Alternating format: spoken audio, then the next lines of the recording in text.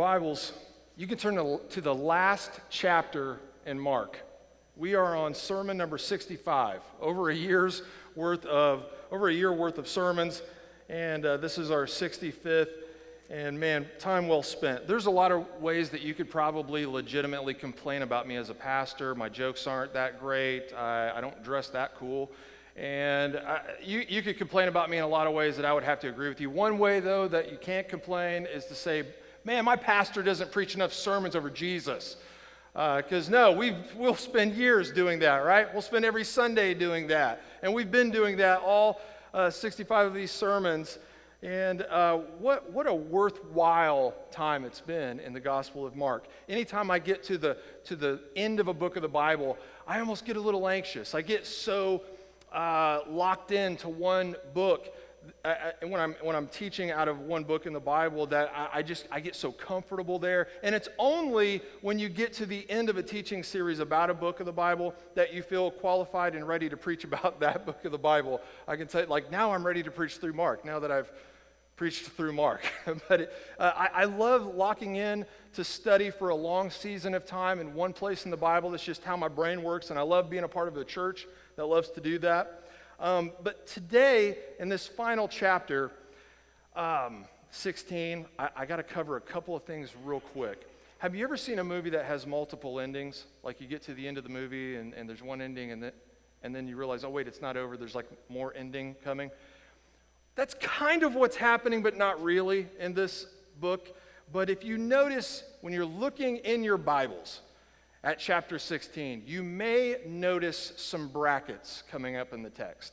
So you see verses 1 through 8 there, and then after verses 1 through 8, you may have a message from the translators of your Bible. Mine says, some of the earliest manuscripts do not include verses 9 through 20. And so regardless of the translation that you're holding in your hand, I'm using the ESV, regardless of the translation that you're holding, you may see some sort of bracket or message from the translators that just throws up a flare that says 9 through 20 may or may not have been in the original Greek text. Now, for some, maybe that's like, oh man, is that a cause for concern? Should I be worried here? Well, you can trust your Bibles, and I trust my Bible dearly. I believe that it is the infallible Word of God. I believe that it's inerrant. I believe that it's trustworthy in its original form.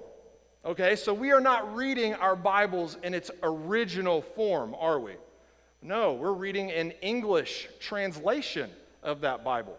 And so we believe, as Christians, according to the Bible, right, we believe that those apostles were inspired by the Holy Spirit, carried along by the Spirit to write down the words of God, to edify us, to give us everything we need, equip us to live the Christian life and to know what to believe and to know what to do and how to do it. And so we believe that wholeheartedly in its original form. But we also know that in the first and second centuries, there was no Xerox machines, right? People had to write down copies of these New Testament books. They had to write down these letters and make copies, and thousands of copies were made. And that's how they circulated around those different churches, these scribes that were copying down this information. And so when we are reading our English translation of the Bible, what's happening is we have gathered all of these ancient first and second century copies of the New Testament, and we are translating them into English so that you and I can read them, because none of us here, to my knowledge, speak Greek, right? And so as we dig up and find older and older manuscripts, here's what we do. We take those manuscripts and we compare them to everything that we have, and we see if they line up. And it's miraculous, man, when you see so many of these ancient copies, thousands of these ancient copies that are compared side by side. I mean, it's incredible. It is miraculous how they match up so perfectly. I mean, you may be reading along, and in one copy it says Jesus Christ, and in this copy it says Christ Jesus, but doctrinally and theologically, these are matching up incredibly well. But what happened was, as we're finding earlier and earlier copies of the New Testament letters and the New Testament Gospels, we notice that the earliest copies don't contain verses 9 through 20. And so this helps me as a skeptic trust my Bible more. This is one thing I really appreciate about Christians. We're able to say, hey, you know what? Some of the earliest copies don't include 9 through 20. Maybe we should let everybody know that so that we can think about this collectively. And I like that. I just like that Christians are honest about that. Now, we're going to get into verses 9 through 20 next week more in depth.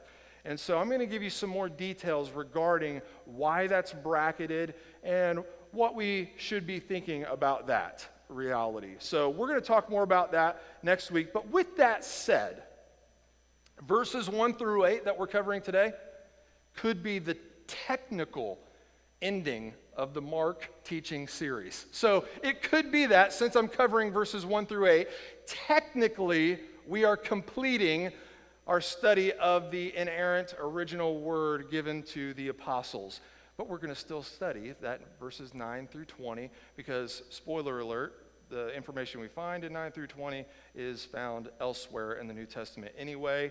It just may not have been in Mark's original copy or original pinned letter that he wrote, okay? So we'll get into that next week. So that's just a little caveat I wanted to put out there. And we're going to get into the first 8 verses here of chapter 16 today. So the timeline, here's where we left off. We've been studying the timeline step by step, how the life, death, and resurrection of Jesus occurred. Well, where we left off, it was Good Friday. We call it Good Friday because it's good that Jesus died on the cross, that he atoned for all of our sins. That's a good thing, so we call it Good Friday. But if you were in the moment, it didn't feel that good. And we got to look at all these elements surrounding the mockery, the torture, and the crucifixion of Jesus. And isn't it amazing how many of these events that have changed the entire world happened in just a few hours? On Good Friday, Jesus is actually hanging on the cross by 9 a.m. He was only up there for 6 hours. From noon to 3, it was completely dark. And then we see that after he dies, Joseph of Arimathea, he was on the Jewish council. He was a leader who was a supporter and secretly a disciple of Jesus. He asked Pilate for permission for the corpse of Jesus.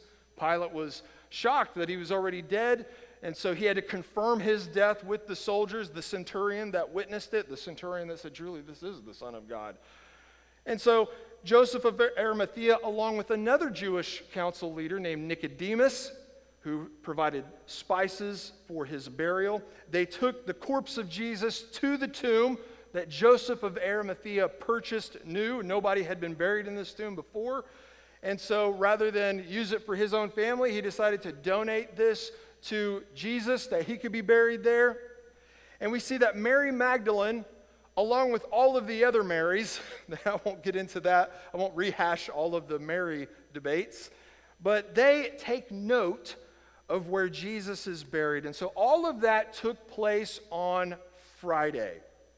So at this point in time, the Jews who were in leadership there, it's mission accomplished. This is exactly how they wanted things to play out. They wanted to manipulate the crowds to crucify Jesus. They wanted to manipulate Pilate into crucifying Jesus, and they did it. They got Jesus on that cross and crucified before Sabbath. Remember, this is Passover week, and Sabbath is Saturday. They want to get all this done and be through with it so that they can get back to the Passover festival and celebrate the Sabbath during the Passover week. So they had to get Jesus dead and out of the way before Sabbath day. And they did it. They did it. But they take one more precautionary step. So I'm going to read to you quickly 2 places in Matthew with 2 bits of information that Mark doesn't mention, just so we can keep some of that timeline straight. So when you're in Matthew chapter 27, verses 62 through 66 tells us about this one extra precautionary step that the Jewish leaders take, and it's the only thing that happens on Saturday. This is the only event that takes place on the Sabbath.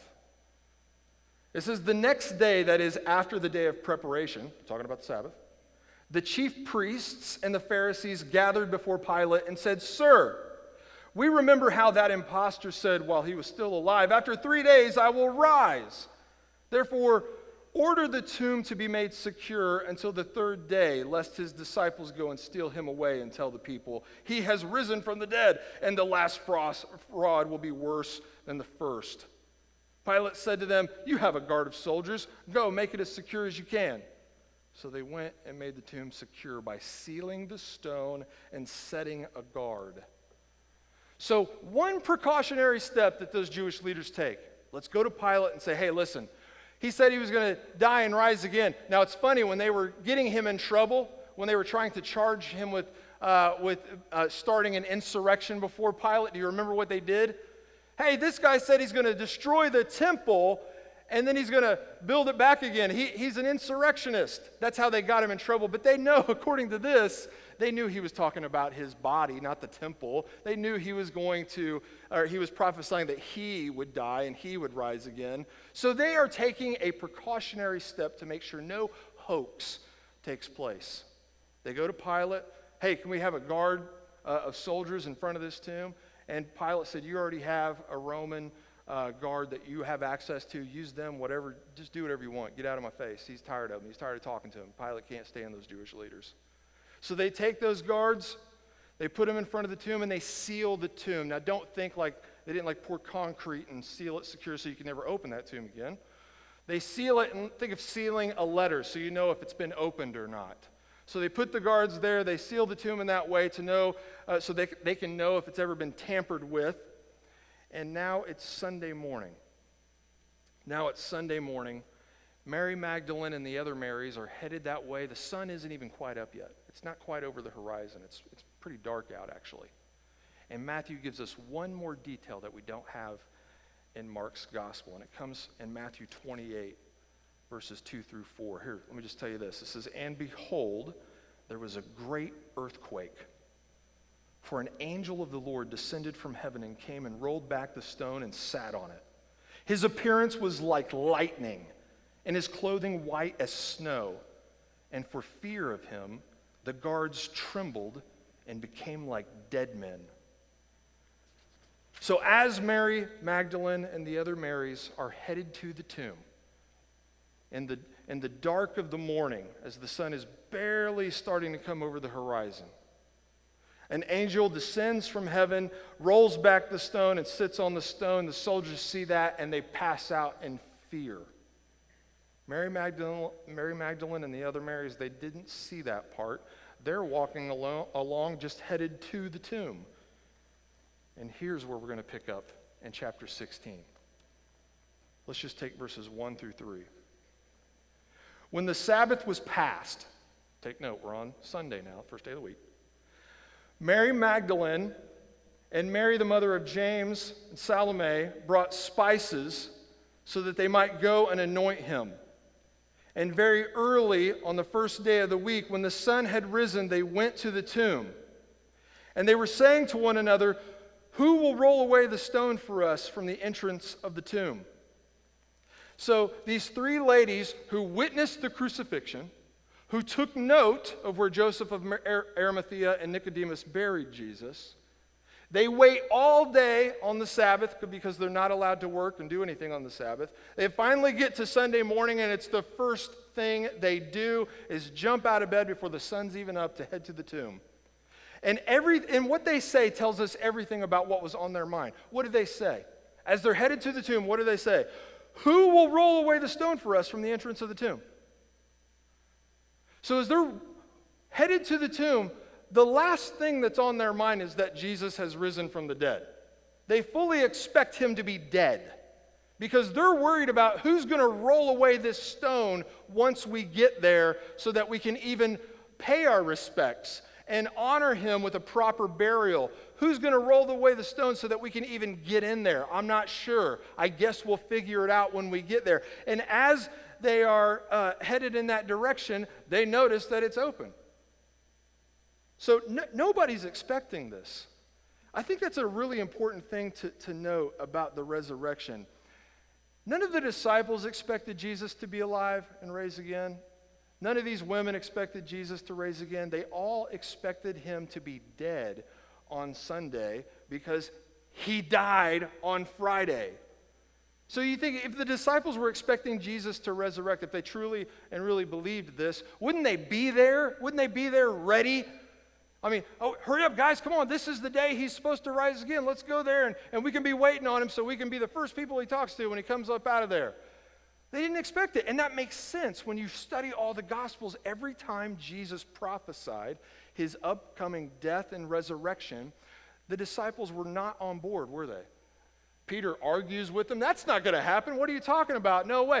Get behind me, Satan. That's when that conversation took place. And every time that Jesus prophesies his death and resurrection, they just either argue with him, they're frustrated about it, or they just completely ignore him. They're not on board. So it makes sense that they're not expecting him to resurrect because they really didn't know what Jesus was talking about. They couldn't fully wrap their minds around what he was prophesying in the moment. They just believed he was dead and it was over. Now, this is where critics of the Bible like to come in and say, no, this had to be a hoax. This is the greatest hoax of all mankind. There's never been a hoax greater than this. And they got us, they duped us all. And here we are 2,000 years later, still being duped by this ancient hoax that took place 2,000 years ago.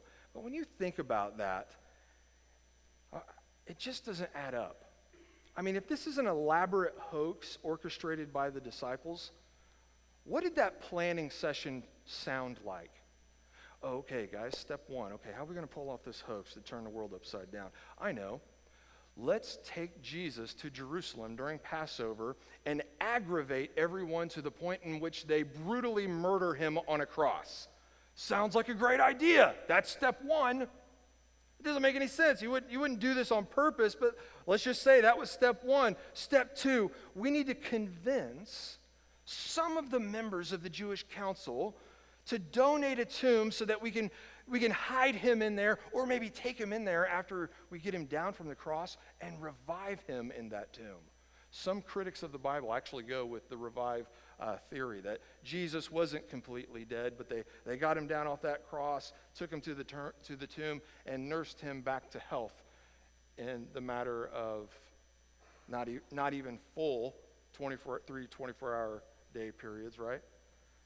But that's what some critics say. Or they will say, well, we'll take Jesus' body down and we'll get a tomb. We'll say he's in there, but we'll actually just burn his body. Actually throw it in the Gehenna, that fire pit where they threw their trash, and we'll destroy all of the evidence, but say he resurrected from that tomb. And we'll not give him that proper burial that is so important to everything we believe in our culture.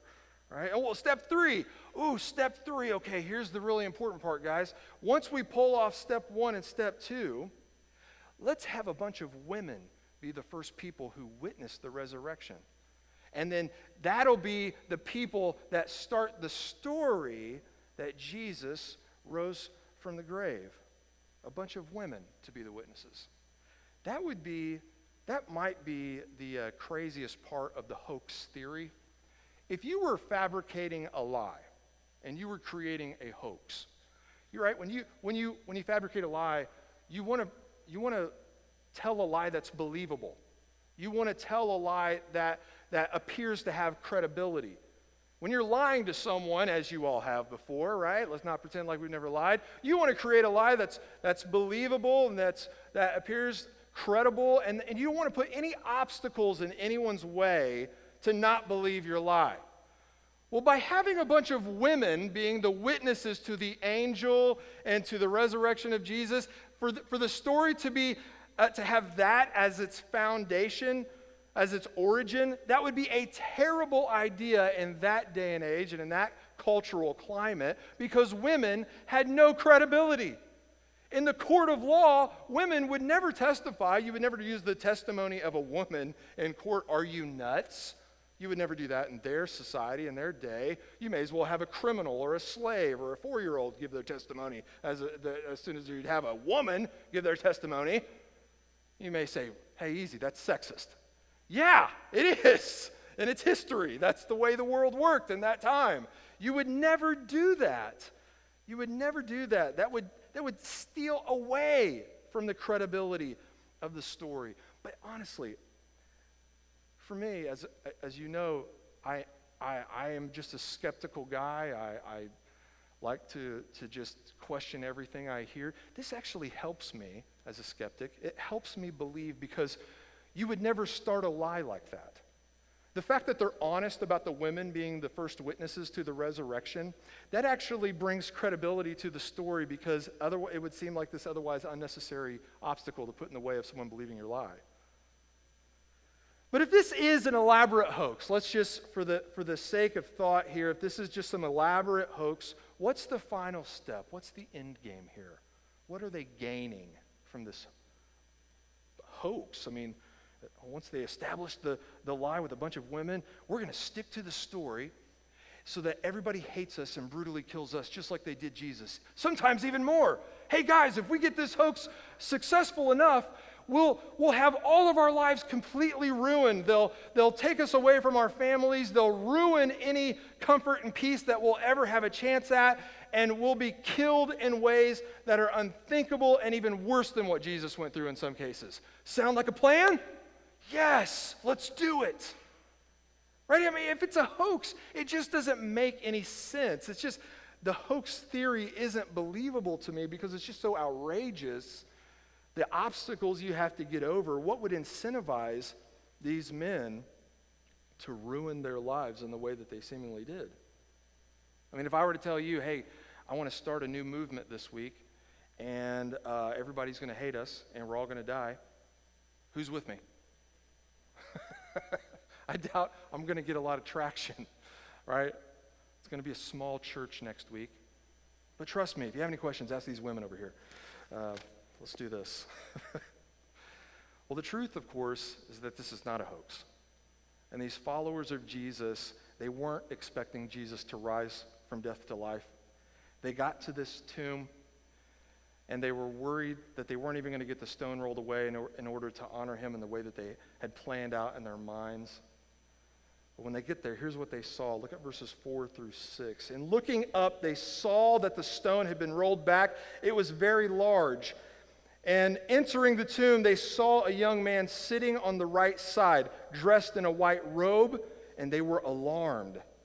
And he said to them, "Do not be alarmed. You seek Jesus of Nazareth, who was crucified. He has risen. He is not here. See the place where you laid him?" So when approaching the tomb, confused to how they're going to get this stone rolled away, they see that it's already open. They're startled by that. They go investigate that. Now, I would encourage you, when I preached through Matthew and when I preached through John, one thing that I did is I wanted to make sure and to get all of these resurrection accounts from all four Gospels, because the resurrection account obviously is in all four Gospels. And when you line them all up and you start reading all of these accounts, there are some differences there. And it can be difficult to reconcile some of these differences, but definitely not impossible. There's a very reasonable way they can all fit together. But I'm not going to, I spent time doing that to help us get how those match up when I went through Matthew and when we went through John. I'm not going to do that today because we're in Mark. And so this time around, I just want to focus on the facts that Mark gives us, and he gives us the fewest amount of details of any of the Gospels when it comes to the resurrection. Shocker, right? This is the efficient gospel. This is the immediately gospel. Mark doesn't have time for all of those details. He's trying to get to the point. He wants us to know that when these women enter the tomb, they see a young man sitting there. Wait, I thought it was an angel. He doesn't take time to tell us it was an angel. Right? I thought there was two of them when we read in the other Gospels. He doesn't have time to tell us about all of the angels there or that they're angels at all. This is the immediately gospel. He's trying to get us to the main thing he's trying to get us to. So in Mark's Gospel, he tells us about an encounter with this young man, but the clues that he's an angel are all right there in the text. If you pause and look, he's wearing a white robe. Whenever they encounter him, they're startled, they're scared. He has to tell them, don't be afraid, do not be alarmed. This is a classic angel encounter experience in the Bible. every single time that someone encounters an angel, they're terrified. They're worried for their life. And the angel has to say, hey, don't be afraid. I'm not going to kill you. It's terrifying. So all of these ingredients are here, but Mark doesn't want us to stop and think about those things. He wants us to get to the point that Jesus is not there. He is not in the grave. He has risen. And that is what the angel is there to do. What angels always do. They're messengers. They're there to tell these ladies, he's there to tell these ladies, he's risen, he is not here, and the message isn't just for you, it's for others as well. Read verse 7. But go, tell to his disciples and Peter that he is going before you to Galilee. There you will see him just as he told you. So he instructs them to go tell the disciples and Peter that Jesus is not here. He's going to go ahead of them to Galilee. Jesus did just tell them that back in chapter 14. We studied that. He's going to go ahead of them there. Matter of fact, we've already studied the moment in which he does do that.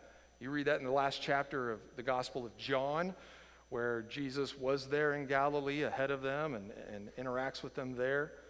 Well, Mark doesn't have time for any of that. Mark says, whenever this angel talks to them, says, go tell the disciples, and make sure you tell Peter.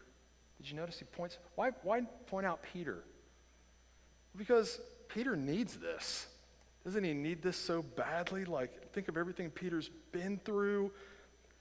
He's just had a heck of a time. You know, he's went from lopping a guy's ear off at the arrest to sneaking around the courtyard of the high priest, denying knowing Christ, screaming at them, cursing at them for even insinuating that he was associated with Jesus at all. I have no idea who that guy is.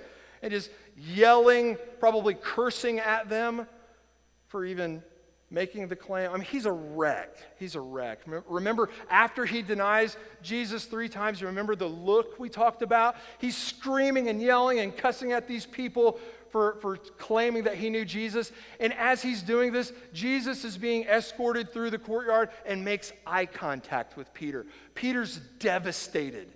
He's crushed. And he's running away. So when this angel appears to these women, hey, make sure and tell the disciples that Jesus has risen. Make sure you tell Peter, especially. He needs this. And then what we read next, remember, might be the last verse that was in the original Gospel of Mark. Maybe. So think about that for a second. Let's take verses 9 through 20 and say they're not there. Let's consider the possibility, at least, that verse 8 is the last verse in Mark's Gospel. Here's what it says. And they went out and fled from the tomb, for trembling and astonishment had seized them. And they said nothing to anyone, for they were afraid.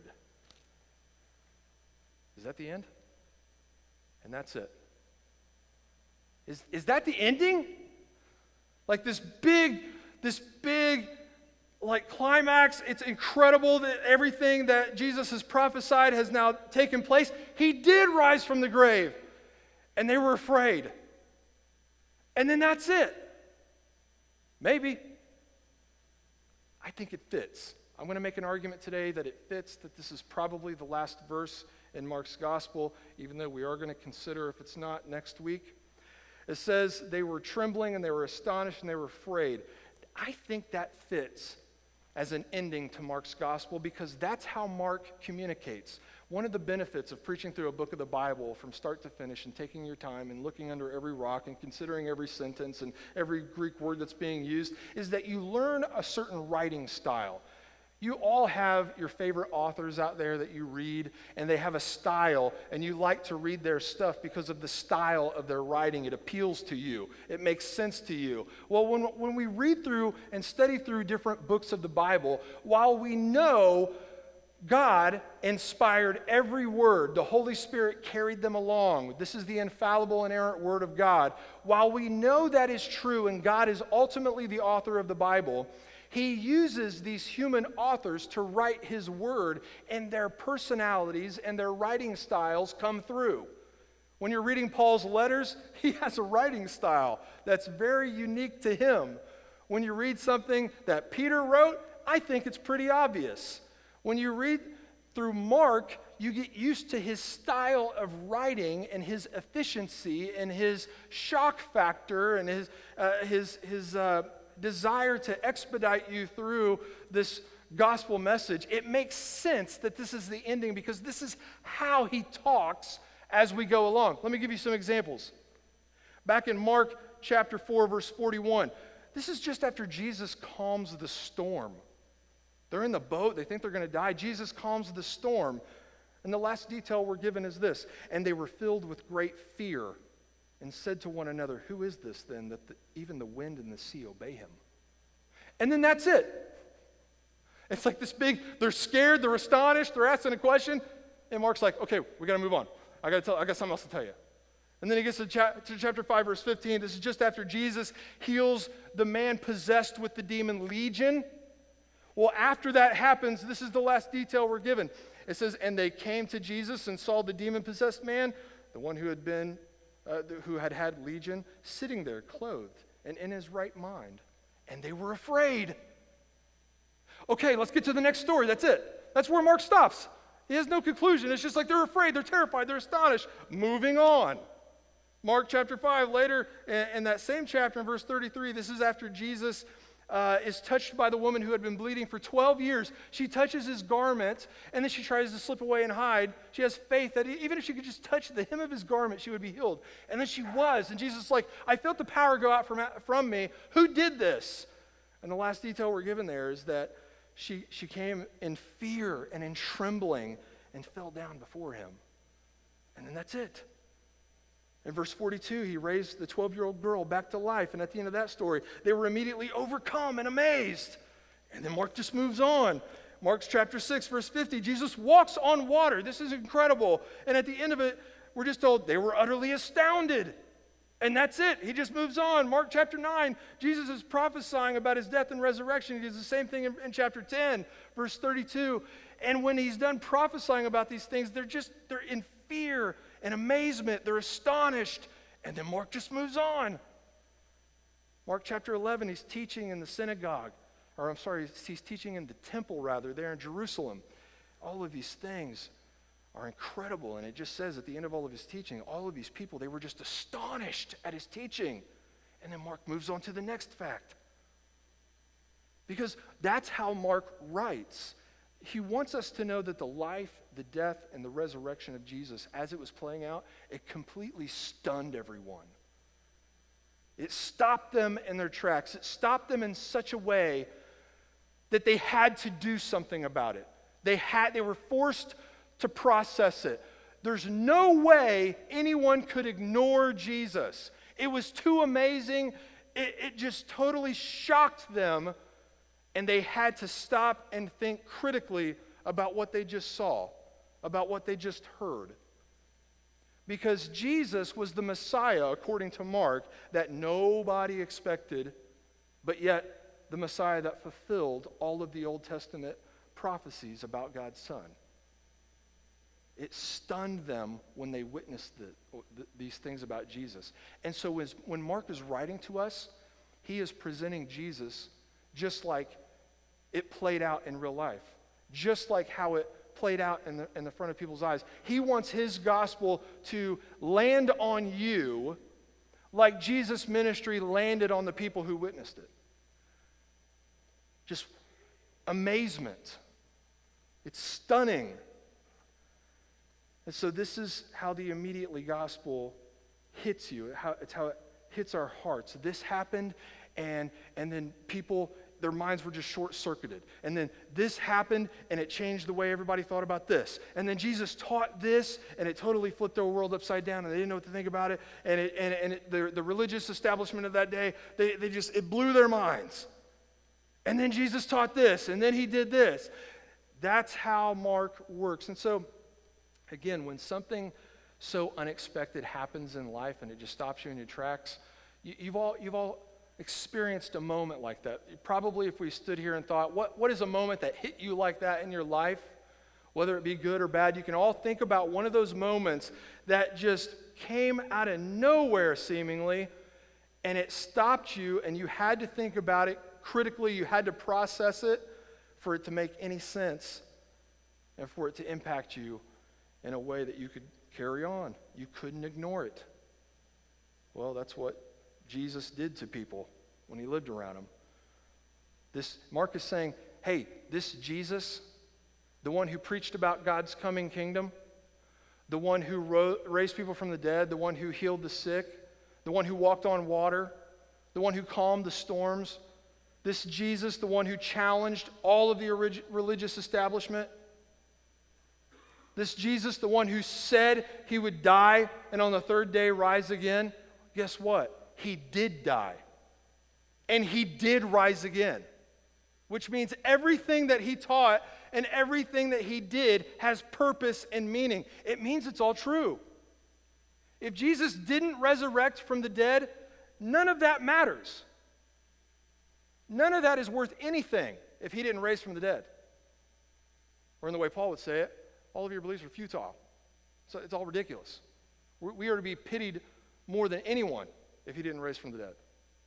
That's why we take a day every year, call it Easter, and think about the resurrection. Of all the things we teach about the Bible, we want to make sure and make that one of the most routine things that we talk about, the resurrection of Jesus. Because if it didn't happen, none of that matters. Nothing in the Bible matters if Jesus didn't resurrect. But if he did resurrect, everything matters. Every detail of his life matters. Every miracle matters. Every teaching point matters. This is how it's supposed to hit us. It's supposed to stop us and make us, force us to do something with Jesus. You can't ignore Jesus. What are you going to do with it? And I hope that when we consider this ending, it's hitting you like that. What will you do? Will you just carry on with life as it is? Will you begin to live differently in light of this reality? Will it change you? Is this just information for you? Is that what you appreciate about the Bible? You just like the information? It seems like some people just enjoy the thrill of the hunt. They like the information. They like to seek, but they never find. They have no intention of finding. They just like to seek. Some people treat the Bible like that, and they never get anywhere with it. They just read and read and read, and they think it's neat how doctrine and theology works, and they think it's fascinating how the archaeological information matches up with what happens in the text, and they think religion is fascinating in and of itself. They like to have their emotions stirred, but it never really results in finding anything. Those type of people are the most frustrating to me. But what will you do with Jesus? Will you actually surrender to this Messiah? Will you actually devote your life to it? Will you actually apply the reality of the resurrection of Jesus to your life daily? To submit to it, to repent, and to believe? The end of Mark's gospel, if it is verse 8, it's just staring at you. It's glaring at you. As in, I rushed through this entire gospel message to give you all the facts, to stun you. And now it's just glaring at you. What are you going to do? It's your move. That's what Mark's saying to us. It's your move. Will you repent and will you believe? And if it hits you in a way in which you've been made new in Christ, you'll never be the same because you won't be able to stand being the same. You'll always want to pursue God's holiness. You'll always want to pursue his kingdom. No matter if times are good or if they're really bad, like with Joseph of Arimathea, nothing makes sense, everything's bad, but he's still looking for the kingdom, and he found it in Jesus, so he's just honoring him in practical ways. Is that going to be you? Is that how the gospel impacts you? Let's pray and consider these things. Lord, again, we thank you for the gospel of Mark. Lord, I thank you for being able to think critically about this passage with your body, to be able to examine the text. Lord, if verses 9 through 20 really are a part of your original content through Mark, through Peter's testimony, Lord, I pray that I didn't do any harm to your gospel today by considering otherwise. But Lord, we're just so grateful for this account and cherish every one of these moments. But Lord, I pray that we would be impacted by this in a way that we would take action, that we wouldn't just be stunned and paralyzed into doing nothing, but that we would be stunned in such a way that it will cause us to think differently, to live differently, to pursue change, to pursue holiness. Lord, we all need to pursue that so badly. We have reason to. We have hope in order to pursue a life like that because of your resurrection. We're not pursuing perfection on our own, Lord. We're pursuing your glory, putting it on display for your sake. For it's not about us. Lord, help us to live that truth today and to be nourished in a time of communion. And it's in your name, Jesus, we ask these things. Amen.